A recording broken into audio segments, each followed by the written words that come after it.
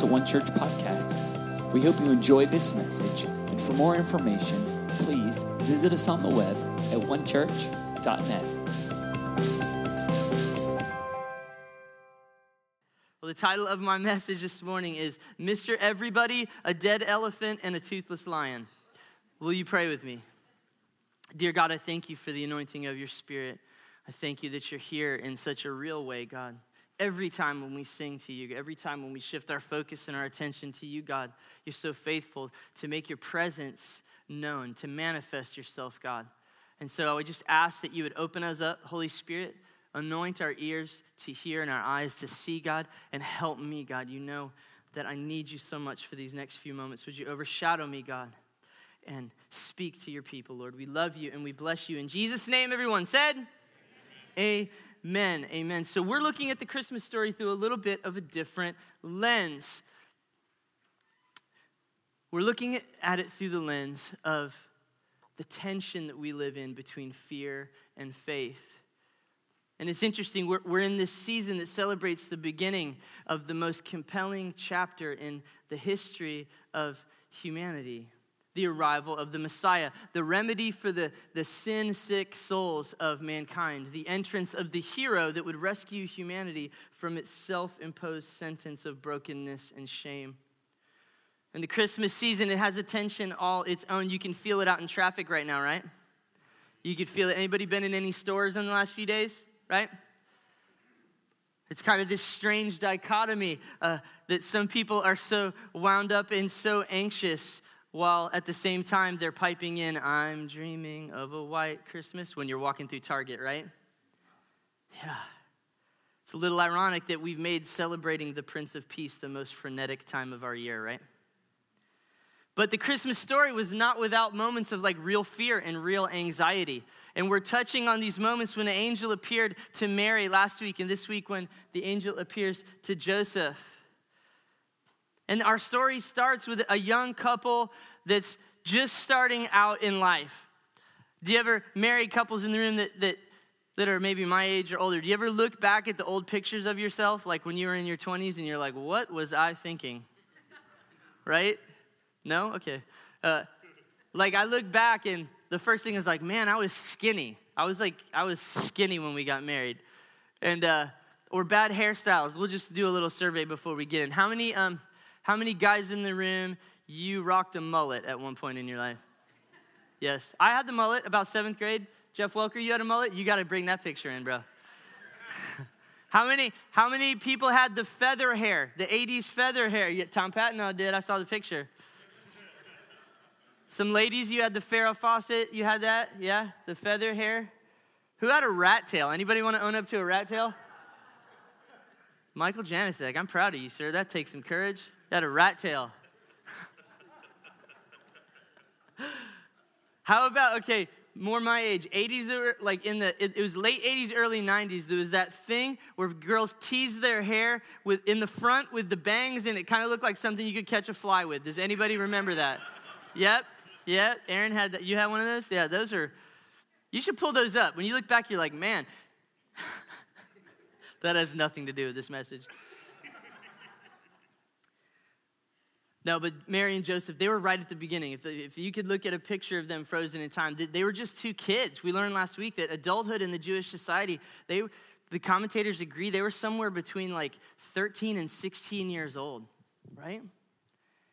And they're just stepping into what their culture considered adulthood, and God bursts into their lives, right, with a plan that they didn't see coming. And I'm excited to dive into the text. If you love the Word of God this morning, say yes. Turn your Bibles to Matthew chapter 1. Matthew chapter 1. I'm going to start I'm reading out of the New King James, and I'm going to start in verse 18. Now the birth of Jesus Christ was as follows. After his mother Mary was betrothed to Joseph, before they came together, she was found with child of the Holy Spirit. Then Joseph, her husband, being just a man and not wanting to make her a public example, was minded to put her away secretly. But while he thought about these things, behold, an angel of the Lord appeared to him in a dream, saying, Joseph, son of David, do not be afraid. Or if you're a King James reader, fear not. Don't be afraid to take Mary to you your wife. For that which is conceived in her is of the Holy Spirit. And she will bring forth a son, and you shall call his name Jesus, for he will save his people from their sins. So all this was done that it might be fulfilled, which was spoken by the Lord through the prophet, saying, Behold, a virgin shall be with child and bear a son, and they shall call his name Emmanuel, which is translated, God with us. Then Joseph, being aroused from his sleep, did as the angel of the Lord commanded him and took to him his wife. And so last week we touched on Mary's first encounter and the angel coming and saying, fear not, don't be afraid, don't be afraid. In the NIV translation, more than 70 times that command is given in Scripture. Do not be afraid. And that's not even inclusive of all the times that there's a slight variation of the wording, like don't fear. Fear not. So more than don't steal, don't lie, don't say a 4-letter word when you stub your toe. The heart of God that's revealed through Scripture again and again is crying out to you. He's crying out to me. Don't be afraid. Don't be afraid. It is worth noting that in the rise of postmodernism that we're living in a post-Christian America, in a society that's more and more hostile to the Prince of Peace, that anxiety is on an epidemic rise. Have you seen the numbers? Anxiety disorders are affecting around 40 million adults. That's approximately 1 in 5 people. Globally, the World Health Organization says that almost 300 million people have an anxiety disorder. And if you know me, you know that my background is nursing. And so I understand the chemical and the physical implications of anxiety, but we cannot ignore the spiritual component, can we? God made us much more than chemistry, did he not? So flying in the face of all those numbers and the very real rise in anxiety out there is a definitive cry from the heart of God through this book that's saying, trust me, don't be afraid. I've got this. This might look terrifying, but don't freak out. Fear not. I can hear the heart of God, and he's saying gently, fear is not from me. I haven't forgotten you. I'm with you. I love you. I'm for you. You don't have to be afraid. But Pastor Mike, there seems to be plenty to be afraid of in 2018, almost 2019. Topping the list of the most common fears, let's blast through a few of them. One of the number one is the fear of public speaking. So I'm a crazy person. Fear of getting sick. Fear of walking alone at night. Fear of snakes, that's me. Fear of spiders, terrified. Fear of heights, fear of small spaces, fear of flying, fear of identity theft, fear of mass shootings, terrorism. I mean, those are things that pop, but I want to drill down today on something that's like so universal that it affects every single person in the room. From the time we're this big until the time we're done on this earth, there's one fear. And it shapes us. It shapes us. Not everybody is afraid to give a speech or fly in an airplane. Not everybody is afraid to jump up here and speak publicly. But everybody in this room, every person in the world has to grapple with the fear of what other people are thinking about us at any given time. Why did she look at me like that? Why did he say that? I can't believe I wore this. What was I thinking when I wore this? Guys never think that, by the way. That's why he gives us wives to say, you can't wear that. That's not on the same color wheel, darling. How many men in the room your wives shop for you? Okay, I just made a note of all of it. We're all thinking that you're messed up. I'm just kidding. I'm totally kidding. That's the whole message. So we all have to deal with this fear. We're hardwired. It's part of our DNA to want to be loved and accepted by other people, right? To be connected. We're made for this interconnectedness, but sin has altered that DNA. Our spiritual DNA, sin, when it came in Genesis 3, has twisted that thing. And the enemy of our souls wants to manipulate that need to be needed and our need to give and receive love. He wants to use fear and shame and comparison to keep us disconnected from each other, to keep us from loving each other the right way, he wants to use fear to bring us to places of compromise and doubt. Our enemy wants to use fear to paralyze us into inaction with 1,000 what ifs. What if this? What if that? to hold us back from becoming all that God wants us to become. But Jesus, the light of the world, the Jesus that we're celebrating in this season, he came to expose and unravel the mess. The Spirit of God has a Christmas present for you this morning, and there's freedom inside the gift. Amen? You ready to unpack the word? Are you awake? Say yes. Nobody had as much coffee as I did, apparently. Verse 18, let's unpack it. Now, the birth of Jesus Christ was as follows. After his mother Mary was betrothed to Joseph, before they came together, she was found with child of the Holy Spirit. Now, there's like 10 tons of dynamite in this one little verse, so let's unpack it. Okay, I know Pastor Ron introduced some of this last week, but Jewish weddings were much different than ours. Okay, they were betrothed, they were legally married. It was usually arranged by the parents. It was a dowry that's paid, and you were legally married. But there was about a year's worth of time that you didn't come together and consummate the marriage. Does that make sense? And we know that they were 14 to 16 years old, somewhere in there. And what's interesting is how many know they're in this time in between. How many know that we're in a time in between too? That every person that said yes to Jesus and you're a Christian, everybody that's a part of this church and the church universal, we're betrothed to Jesus. Do you understand that? We're waiting for Jesus to come back, okay? And when he comes back, there's going to be a celebration. There's going to be a marriage feast. We have something incredible to look forward to. The wedding of Christ and his church will be like nothing any human mind has ever dreamt of or pieced together with their imagination.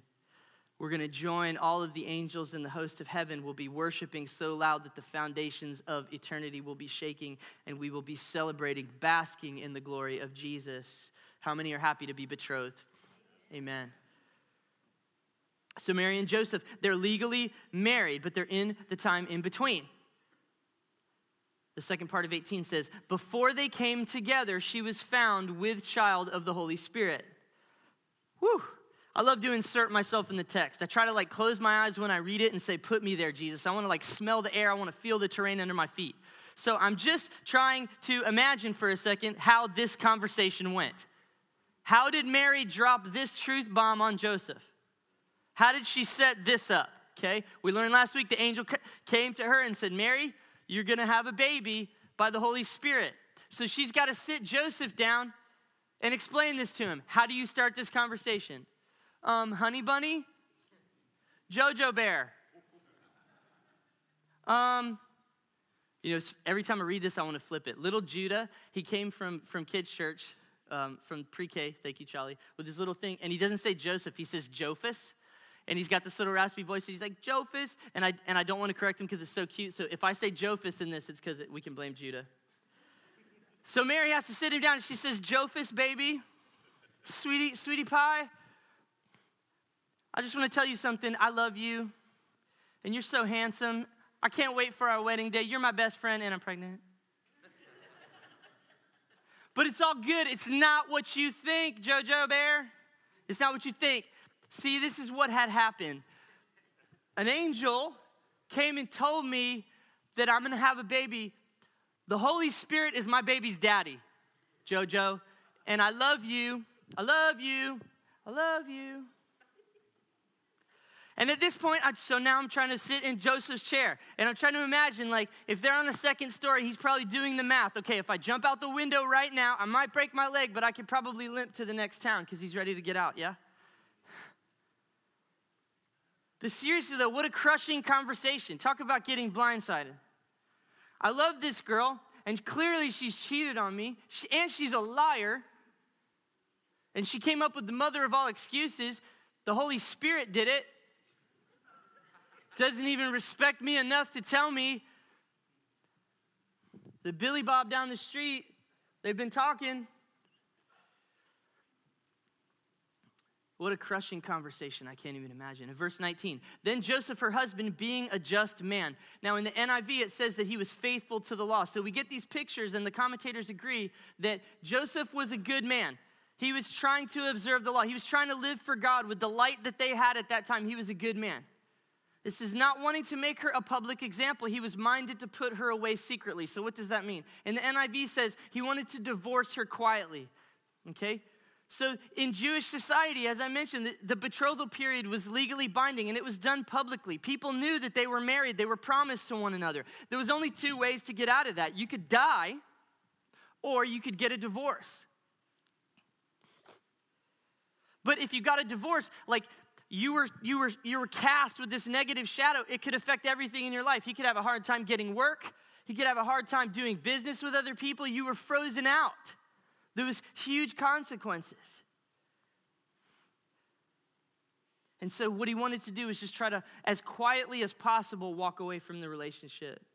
And he didn't yet understand the plan of God. Let's look at verse 20. But while he thought about these things, behold, an angel of the Lord appeared to him in a dream, saying, Joseph, son of David, do not be afraid to take to you Mary, your wife.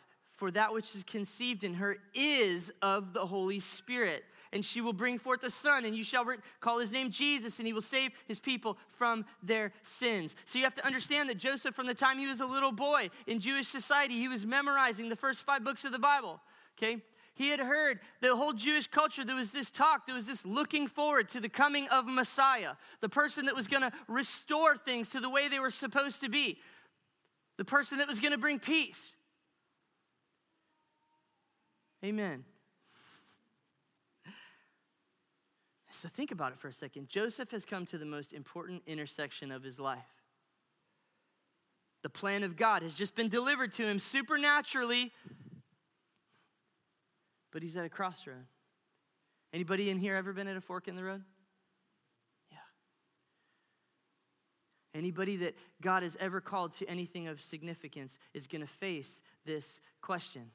Am I going to walk out the purpose and the plan of God? Am I going to step out in obedience and do what God's called me to do? Or am I going to try to please everybody around me?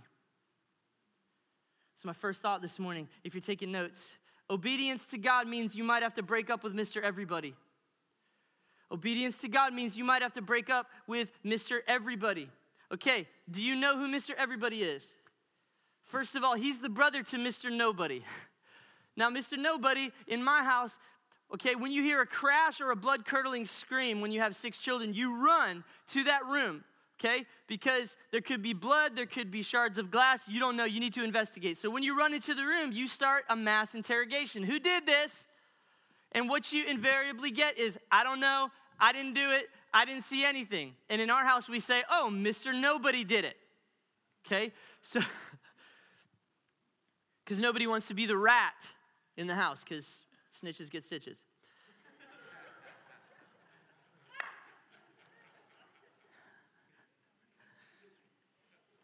That's Mr. Nobody. But Mr. Everybody is a much stronger force in 2018, almost 2019. Mr. Everybody is the court of public opinion. Mr. Everybody is the people that we work with. Mr. Everybody is, our families can be Mr. Everybody. Mr. Everybody is the 800 people on your Instagram feed or your Facebook feed. That are all those people that are suddenly bothered this week with, baby, it's cold outside. Mr. Everybody, ladies, is always ready to tell you that you're a really bad mom. Mr. Everybody is really ready to just criticize every choice or decision you will ever make, especially the God-honoring ones. Mr. Everybody is ready to pounce when you take a stand for God. Mr. Everybody's ready to pounce when you take a risk for God. And the fear of Mr. Everybody is real. What is everybody going to think? Right? You know Mr. Everybody, right? Yeah. Mr. Everybody is really offended these days, very easily. Mr. Everybody's pretty entitled these days. Mr. Everybody is delighted to hear about any truth as long as it's relative. Mr. Everybody is selectively outraged at whatever the issues of the day are for at least a day or two. Mr. Everybody is very interested in tolerance as long as it is clear that intolerance will not be tolerated. Mr. Everybody is pretty sure that you're probably getting carried away with all this Jesus stuff. Mr. Everybody wishes that you just wouldn't bring up that name anymore, that name of Jesus. But obedience to God means you might have to break up with Mr. Everybody. I mean, it's crazy, and I'm not immune to it. You know, in leadership, I know what I'm speaking about, okay? Mr. Everybody says that once you're a drug addict, you're always a drug addict because people like that will never really change. Mr. Everybody says it's crazy to walk away from a nursing career to be in full-time ministry. Mr. Everybody says you can't preach if you didn't go to seminary. Mr. Everybody says that homeschooling 6 kids is crazy because they're going to turn out weird. Well, I've seen what Mr. Everybody calls normal, and I think Kathleen and I are just going to go ahead and roll the dice, ring our lives out, make a lot less money, and I think we're just going to trust God that we're going to turn out some world changers. Amen? So here's my question. What's Mr. Everybody telling you right now that doesn't line up with this book? Because constantly, Mr. Everybody is telling you things that are untrue about the nature and the person of God. To set our hearts and our minds on Jesus and allow the Spirit of God to put roots down in this word.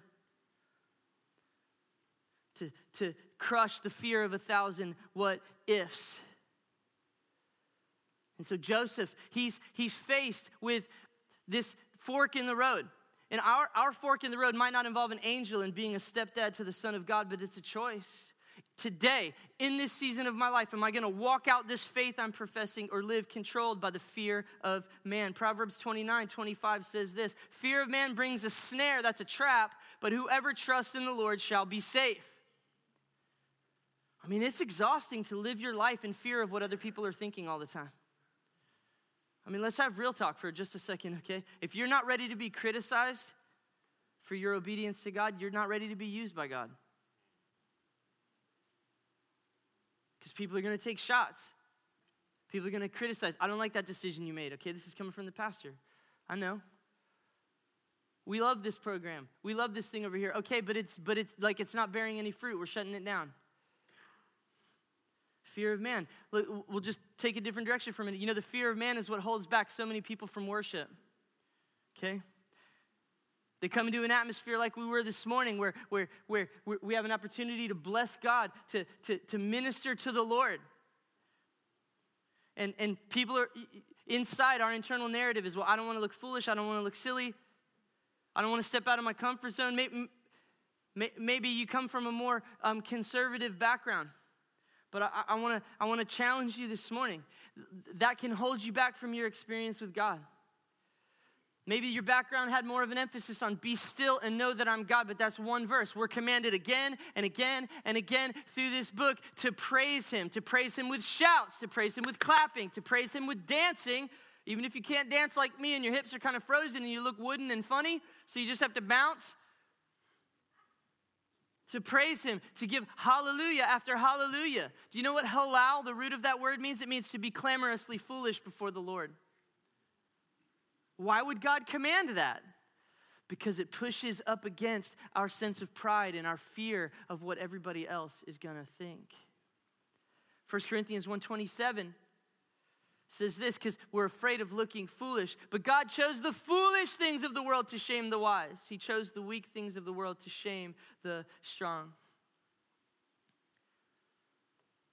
I remember being early on as a worship leader, and the Spirit of God, God showed me, how foolish I was before I came to Christ, and I've talked about it openly, drug addiction, all that, how hard I ran after the things of the world. And it was like God showed me in linear fashion, and he challenged me.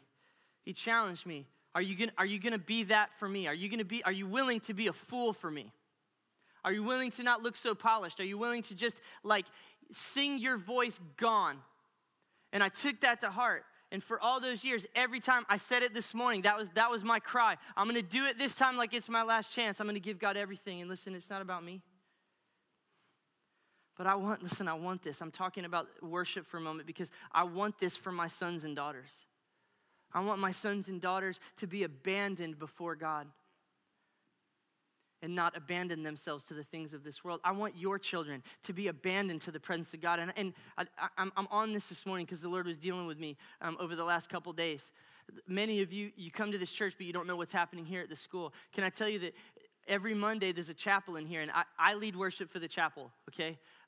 And we have kids from all different denominations, all different backgrounds. They are encountering the presence of God. We have kids weeping before God. We have kids kneeling before God. We have kids that are getting wrecked by the presence and the power of Jesus in this place every week. And that's a reason to give God praise, even if you don't know it. Oh, that the Holy Spirit would consume our hearts with such a love for God, in the reality of the resurrected Jesus, that we would live with this beautiful fear of God, a beautiful obsession with staying connected to Jesus. This drive to abide in him, to walk with him, to cling with him. Because listen, that washes out the fear of what other people are thinking. Amen? Leonard Ravenhill said this: a man who is intimate with God is never intimidated by man. So obedience to God means you might have to break up with Mr. Everybody. There's people in the room, you're married and you have kids, and you're still living in the shadow of what mom and dad think about what you do, and it guides your decisions, and it's unhealthy. Some of you have a circle of friends that you're competing with. You're competing with, like, financially. Like, Bob got a boat. We talked about Bob. I don't like his boat or him. I'm just kidding. So you're competing with this circle of friends, comparing your life to them. And God, he's speaking this morning through this text. He's saying, break it off. It's stopping you from moving into places of obedience for the purpose and the plan that God has for your life. And will there be opposition to your obedience to the Lord? Yes. I'm sure there were plenty of religious people that called Mary a lot of names, but there's kids in the room, so I won't say it. And they called Joseph a fool. There's always going to be critics of your obedience and your worship to God when it's extravagant, but we don't have to be afraid. We don't have to be afraid.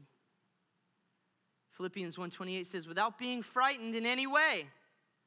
You don't have to be afraid in any way by those who oppose you. And this is a sign to them that they will be destroyed, but that you will be saved, and that by God. So an angel of the Lord appears to Joseph, and he lays out this plan. He says, you don't have to be afraid of what it looks like. Don't be afraid of what everyone is going to say. Take Mary to be your wife. Your son is going to be Jesus, and he's going to save people from their sins. It's hard to imagine all the ramifications for Joseph to saying yes to the plan of God. But I'm pretty sure that he had to grow up and kill a few elephants. It's my next thought if you're taking notes this morning. And why is it so hot in here? I'm like, I think I danced too much. Obedience to God will require killing a few elephants. Write it down. Obedience to God will require killing a few elephants. Now, before you call PETA or the International Anti-Big Game Hunting Safari people, I love Dumbo. I don't even hunt. I'm not talking about real elephants. Okay, hear me out. Have you ever heard the expression, the giant elephant in the room? Yeah? I wonder, as Joseph walked out his obedience to the Lord, how many really difficult conversations he had to have. Yeah? With judgmental people. How many times he was forced to protect his wife. How many times was there an elephant in the room and he just had to be honest and say really difficult things. So this is in the text, and I want to draw something out because God is calling everyone in this room to a place of emotional and spiritual maturity. Okay? God's calling us into hard places for the expansion of his kingdom. And in that process, we're going to have to grow up and say some hard things. We're going to have to get over our need to be liked by everybody and deal with the elephants in the room. And I'm not talking about being a bull in a china shop. I'm not talking about blasting people on social media, okay? That's not what I'm talking about. I love Ephesians 4. I'm going to read it to you from the Message, okay? This is going to make sense, this point, as I read this text, okay? This is out of the Message translation, Ephesians 4, starting in verse 14. No prolonged infancies among us, please. Will not tolerate babies in the woods, small children who are an easy mark for imposters. Listen, God wants us to grow up, to know the whole truth, and to tell it in love, like Christ in everything. We take our lead from Christ, who is the source of everything we do. He keeps us in step with each other. His very breath and his blood flow through us, nourishing us so that we will grow up healthy in God, robust in love. Isn't that beautiful? He says you got to grow up or you're going to be a mark for imposters. In the digital age, it elevates imposters, right? Soundbite Christianity and sloganeering and politics has replaced the solid food of God's word. God is calling us to grow up, friends. And to walk in the truth and speak the truth like Christ did. So what does that mean? Because the starting point is you have to know what this book says. You're going to hear me say it again and again. That means that being a disciple of Jesus means you are dedicated to a lifelong study of this book, making this thing your food. It's the Word of God and the presence of God. You can't divorce the two, okay? If you're in a place where it's only the Word, you're going to dry up. If you're in a place that's only the Spirit, you're going to blow up. Have you ever heard that expression? And as we grow up into spiritual and emotional maturity, it means we're going to have some hard conversations. It means we're going to have to set some boundaries with people. And it means we love people enough to tell the truth. Listen, that's what intimacy with Jesus is, okay? How many people in this room, as you've grown close to Jesus, he said some really difficult things to you? Anybody ever have Jesus say something that kind of cuts you? He'll bring you to a verse. You're walking through a situation in your marriage or in your professional life. And God will bring you, I'm looking out, I know some of you in the room. God's dealt with you, right? Yeah. That's what maturity is. It's like sitting down with one of your kids and say, listen, you're going the wrong way. It's dealing with the elephant in the room. You learn this in your marriage, hopefully, right? You've got to be able, as you grow in your marriage, to say hard things. If you want to grow up and grow old together, you've got to be able to talk out the difficult things. Are you getting this? Say yes. If you want to move forward in the purposes of God. I'm sure that Joseph walked through a whole jungle full of elephants with a pregnant wife. You can't hide that.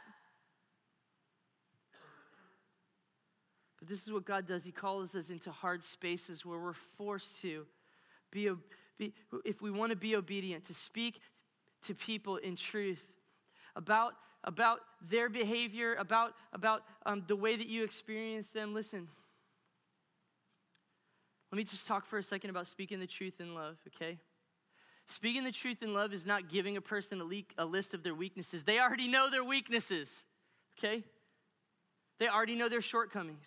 This is what speaking the truth in love is. They need to hear the truth in love, that they are a child of God, that they are chosen by God, that they are saved and set free by God's glorious grace. They need to hear that they are fully forgiven because of the gospel. They're fully justified because of the gospel. They need to be reminded of what Jesus sees when he sees them, that he loves them, that he's for them. They need to hear that you love them like a brother or sister, and then they'll have ears to hear hard things.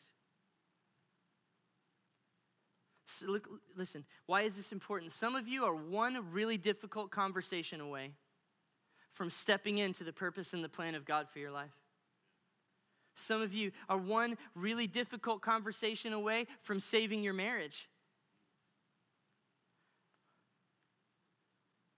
Some of you are one really difficult conversation. And have you ever needed to have a conversation and when you think about it, you actually want to get physically sick? It's that kind of hard? Anyone? You're that one conversation away from stepping into the destiny that God has for you, the purposes of God that he has for you. Because obedience to God will require killing a few elephants. Are you awake this morning? Say yes.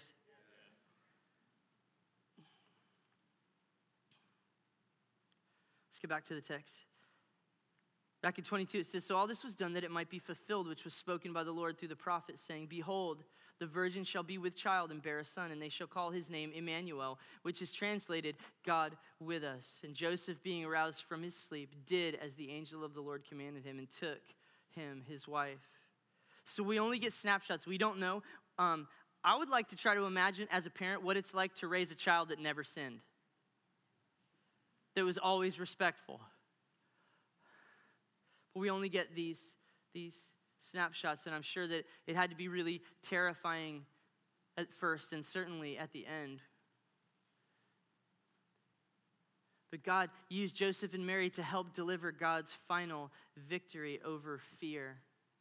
Over fear. It's my last thought this morning. Love steals the teeth of the lion. Love steals the teeth of the lion. 1 Peter 5:8 says, be sober, be vigilant, because your adversary, the devil, walks about like a roaring lion, seeking whom he may devour. So when we talk about fear, we have to understand there is an enemy. We have to be sober. We have to be vigilant. We have to be on the lookout. He's walking around. He's trying to intimidate people. He's trying to scare the life out of you. He's trying to put fear and doubt and accusation against the goodness of God into your heart and into your mind. Seeking whom he may devour. That means that we have to give him permission. We have to let him. And we let him in when we give in to fear, when we live in the worry, when we listen to Mr. Everybody instead of listening to the Holy Spirit, when we read the headlines day and night and we get consumed with political turmoil and the potential crash of world currencies instead of reading this book and listening to his word. There's no turmoil in here. We can rest in here in the currency of heaven, which is perfect love. Listen to me, the currency of heaven is perfect love. And what does perfect love do? 1 John 4:18 in the New King James, there is no fear in love, but perfect love casts out fear. Come on, say it with me. Perfect love casts out fear.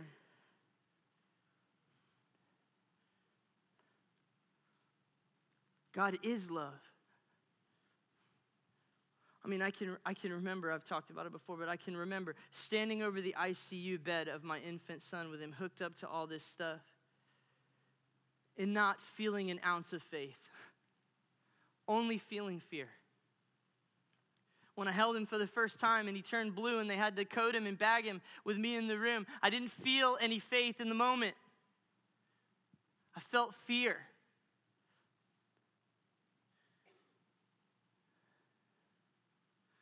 But what I want to convey to you this morning, I don't know what you're facing. Maybe life is all good right now. All your Christmas shopping's done. Your bank balance is wonderful. You're in perfect health. Maybe you got six-pack abs and life is just wonderful right now. But I'm sure for some of you, there's impossible situations. Worship team, will you come? Maybe you're up against a diagnosis from the doctor. Maybe you're up against something this morning. And there's every good reason to be afraid.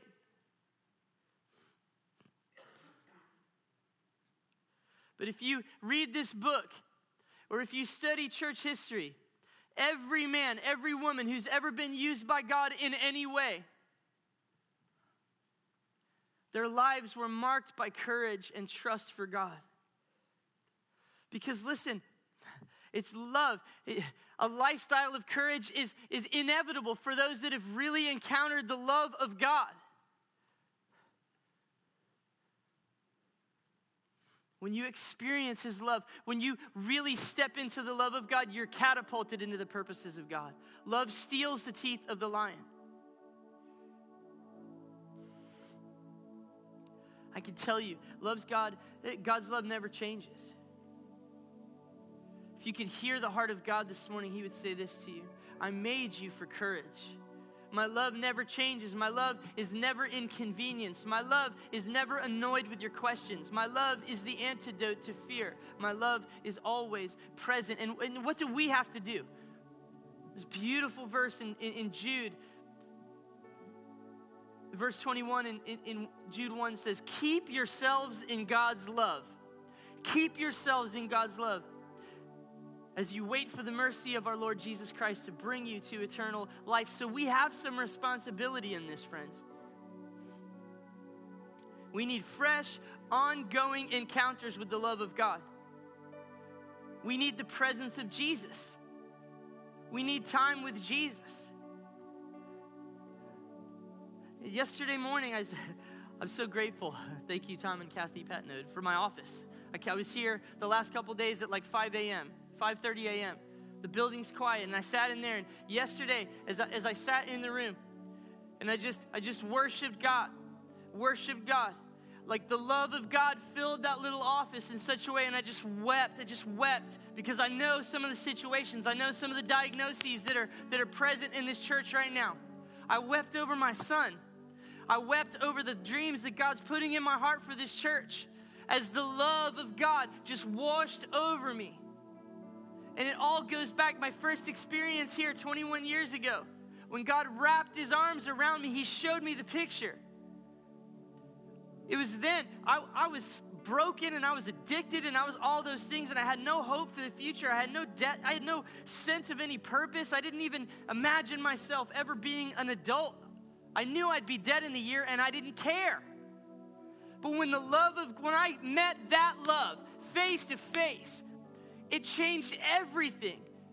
My shoulders were high. I had purpose. I had a reason to hope for the future. I had a calling and a destiny on my life. And some of you, wherever you're at, if you're 15 or you're 75 in this room, you need a fresh encounter with the love of God.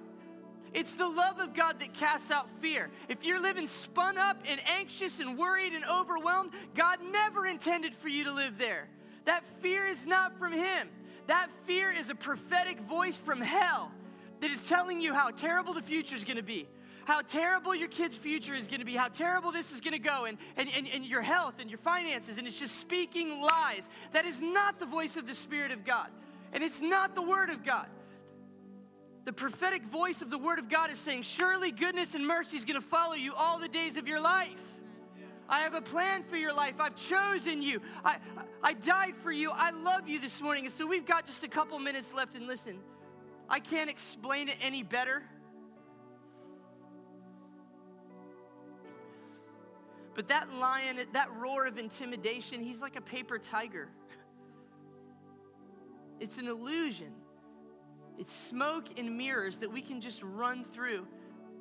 But it's the love of God. And so listen, before we go today, this is what I do. Everybody in this room, will you stand to your feet? We're going to take just a couple minutes because there's so much power in a declaration of the love of God. And this isn't to hype you up emotionally. Some of you are spun up. I won't ask you to raise your hand. But I know there's a person, as I prayed into this, there are things in your life that are waking you up and you're losing sleep. You feel tired and sick in your body, and it's all from anxiety and worry, and your wheels will not stop turning. You don't know how to turn it off, and the Spirit of God is saying, let me love you this morning, because my love casts out fear. So there's great power when we declare the love of God. There's a transaction in the spiritual realm that takes place. And maybe you come from a different background and you're in this room, and I just want to challenge you, okay? Mr. Everybody's not looking at how you're going to respond in the next few minutes, but that God Himself is saying, if you draw near to me, I'm going to draw near to you. I gave everything to be close to you. Don't hold me out. Don't freeze me out. We're going to sing just a bridge of this song. We're going to sing about the amazing, unbelievable, at times reckless love of God that will pursue us. I know you know the song. It's out there. I want you to encounter the love of God this morning. Do you think we could sing for just a minute or two before we go on with the Christmas madness? And can we do that? Can we do that?